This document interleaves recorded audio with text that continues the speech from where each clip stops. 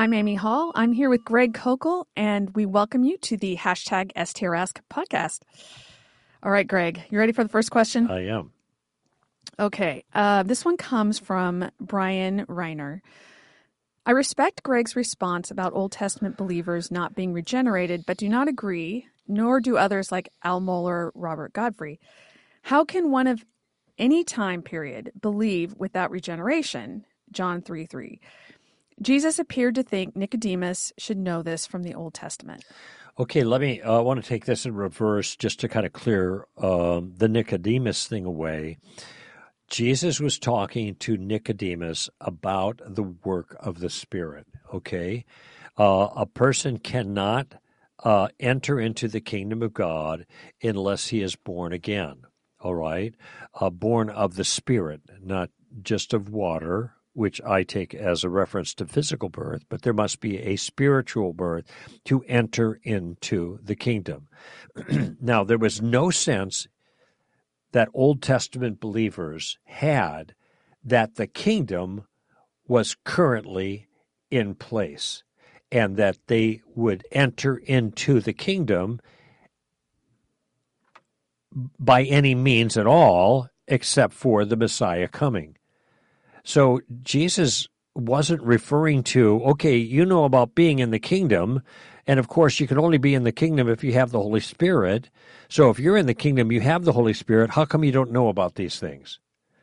I don't think that's what Jesus was saying at all. It doesn't fit the circumstances. The kingdom, in the sense that Jesus was referring to it, or at least people expected, was messianic and it was in the future. And then Jesus was saying, now I'm here and I'm bringing the kingdom, but the kingdom is different than what you expect. Okay? And there are different elements of it. There's a physical element in the future. There's a spiritual element now. So he's re-instructing them. And then he says that it is by the Spirit that you enter into the kingdom, born again. He didn't understand this. And the reason that Jesus chastised him is because he is the teacher of Israel. In other words, in Jesus' words, he should have understood this kind of thing. What kind of thing?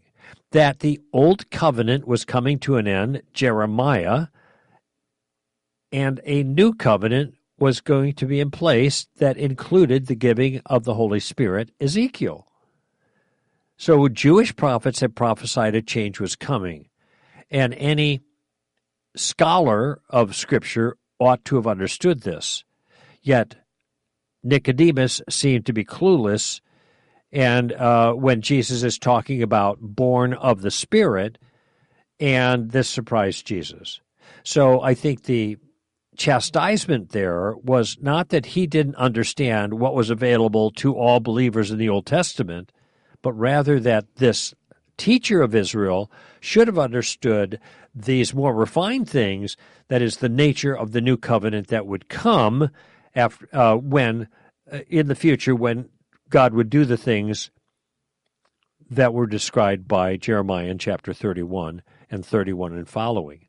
That would be 31, verse 31 and following. Okay, so I think that's the best way to understand the conversation with Nicodemus. I don't think Jesus was referring to Old Testament regeneration. I have no reason to believe that. No one can understand the kingdom. The people didn't think they were in the kingdom at the time. The kingdom was to come. And that's what Jesus said. Here I am. The kingdom of God is at hand. Okay, that's the first thing. Second thing is the question about Old Testament believers not being regenerated, okay? The New Testament, now, Al Mohler was mentioned, and Robert Godfrey. These are very impressive people theologically, but they're both Reformed.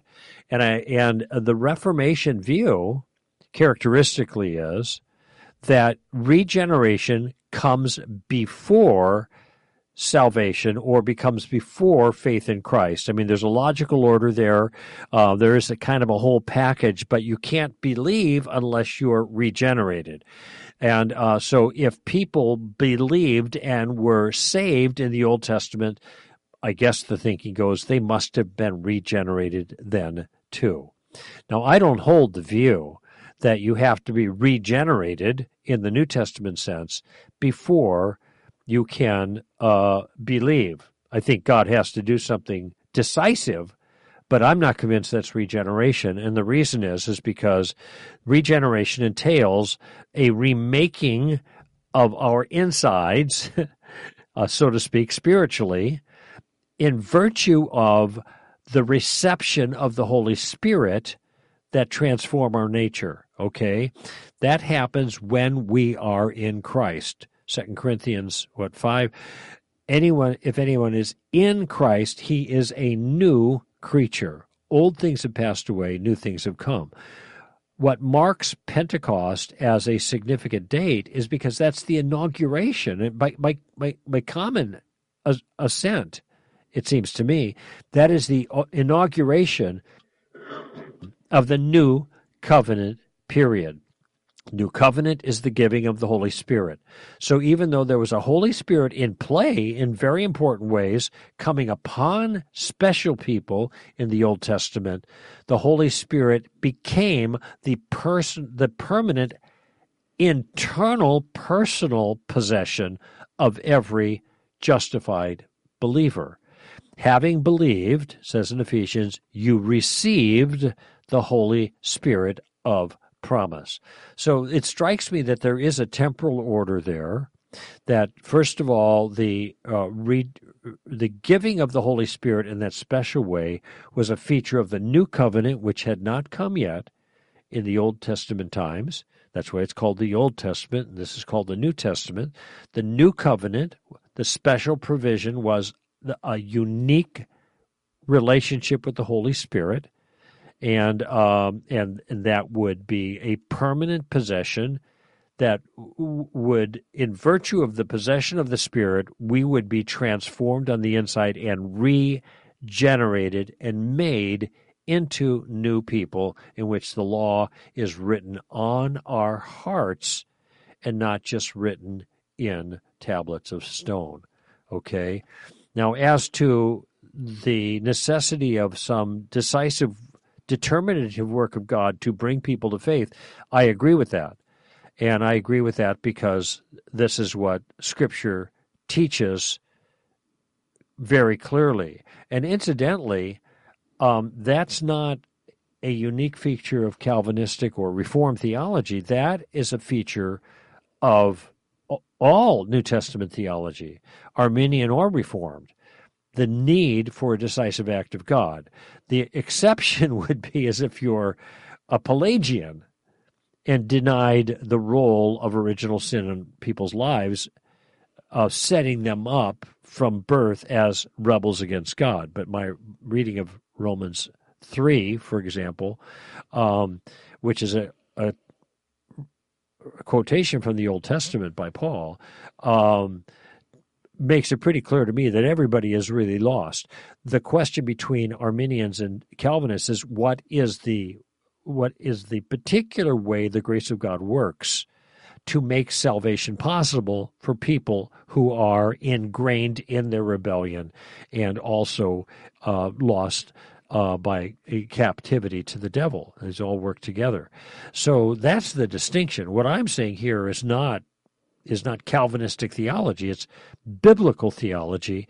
The Reformed versus Arminian elements kind of come in later. But everybody agrees that human beings are lost and they need some act of God to, in a sense, bring them to a point where they have the capability of trusting in Christ.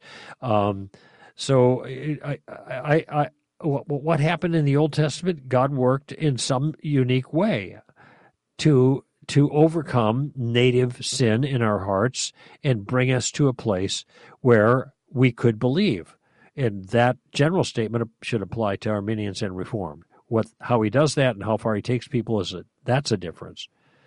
So the views I have are not unusual. I guess Al Mohler and Bob Godfrey are just committed to this notion of regeneration must be in place for anyone to believe. I don't accept that.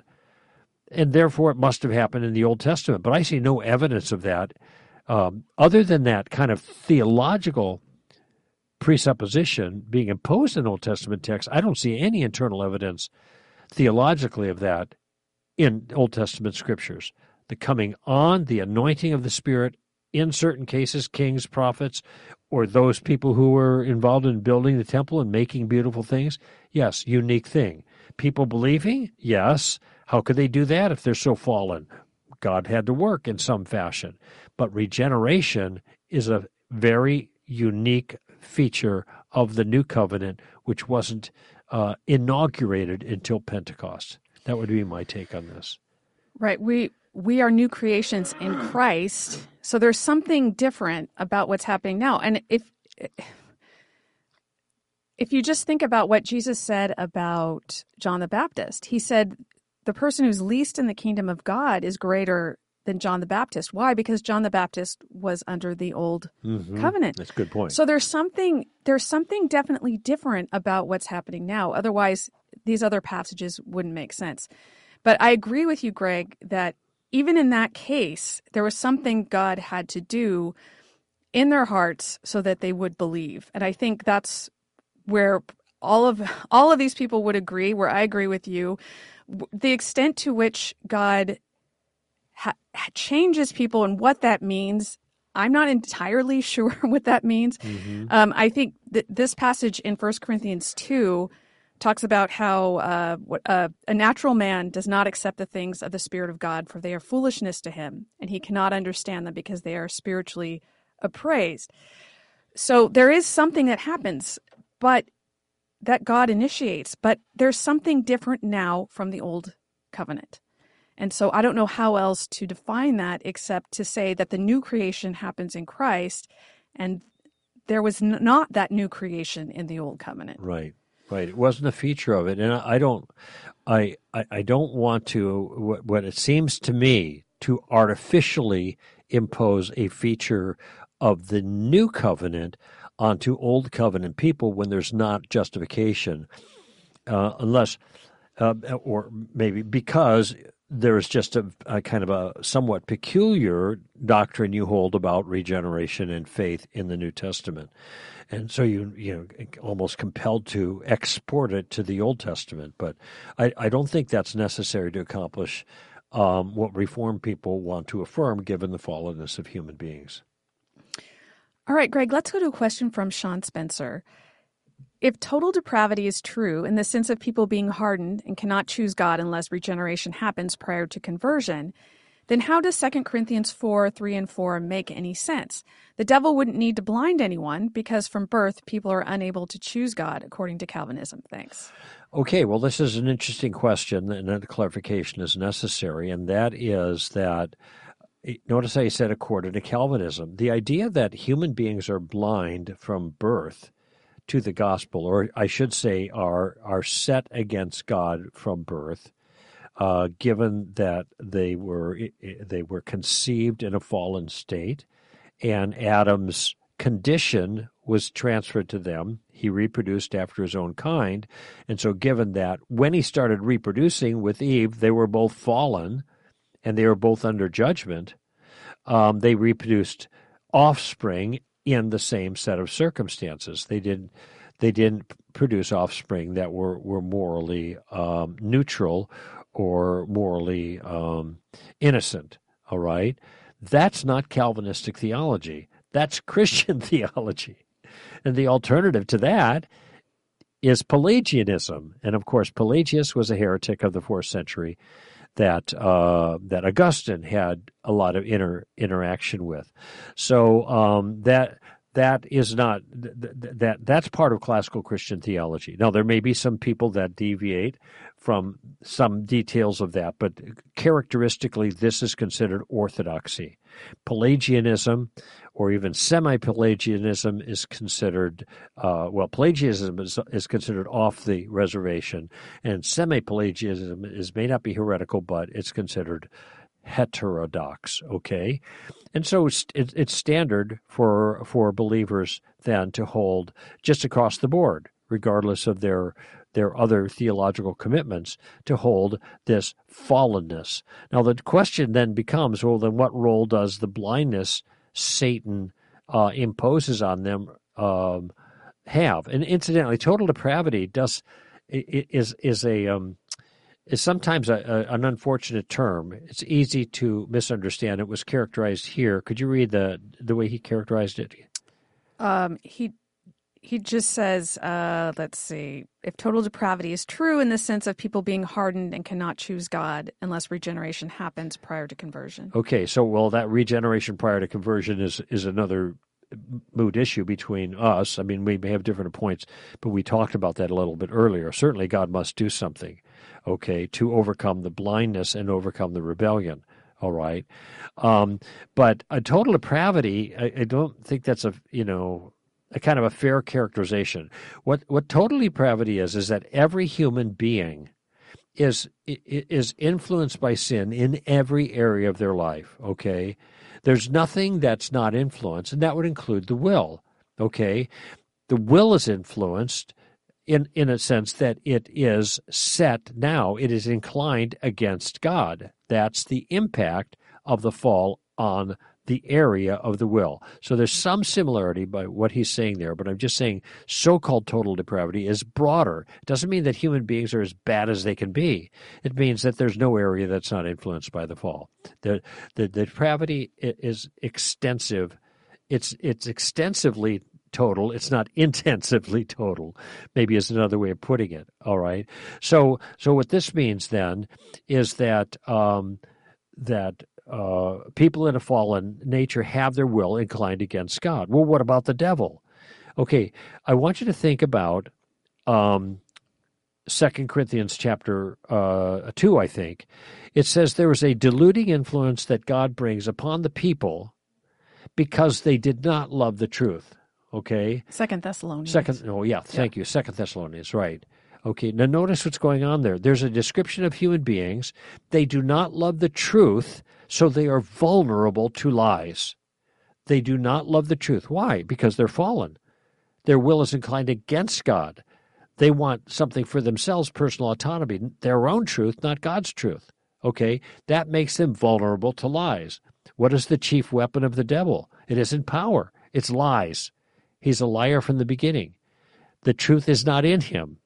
And because people are not lovers of the truth because of their fallenness, they are vulnerable to the lies of the devil, which lies they believe, and as a result, the devil holds them in his power. All right? So there is a relationship, a kinship, if you will, a hand-in-glove enterprise going on here where the fallen human beings rebel against God, and then the devil comes along and feeds the fire by giving them lies that they're willing to believe because they don't love truth. And when they believe the lies the devil tells them, they become captive by him to do his will. Their eyes are blinded now to the truth. And so there's that kinship there. Where one begins and the other ends, that's hard to tell, but they go together. Remember, John warned Christians about 3 enemies: the world, the flesh, and the devil. Okay, they all cooperate. The flesh is our rebellion. The devil is his rebellion expressed in lying to rebellious people who don't believe the truth, which creates a world of people like that are appealing to people who want their own thing and not God's thing. So you see all of those things that are operating together, which become huge obstacles to evangelism. And this is why, God has to act. And again, that's orthodoxy. That's not Calvinism. That's orthodoxy. How he acts and how much he acts and how thoroughly he acts are going to be different based on people's differing theological convictions. But that he must act in the sight of human native rebellion and the deception of the devil, that's clear New Testament teaching. What we have to do here is look at all the different elements that are taught and then find a way to fit them together. So as you pointed out, Greg, these are things that are clear. We're by nature children of wrath. Ephesians 2. Right, we're held captive by the devil to do his will. He blinds us. That's 2 Timothy chapter 2, just so people can look it Yes, up. and we know, that, like we said earlier, the natural man does not accept the things of God. 1 Corinthians 2, right. So we have all of these things, so we know that we are born in rebellion against God. Jesus also says, no one comes to me unless the Father draws him. John 6. So you put all of these things together, and then you work out how they work together. Mm-hmm.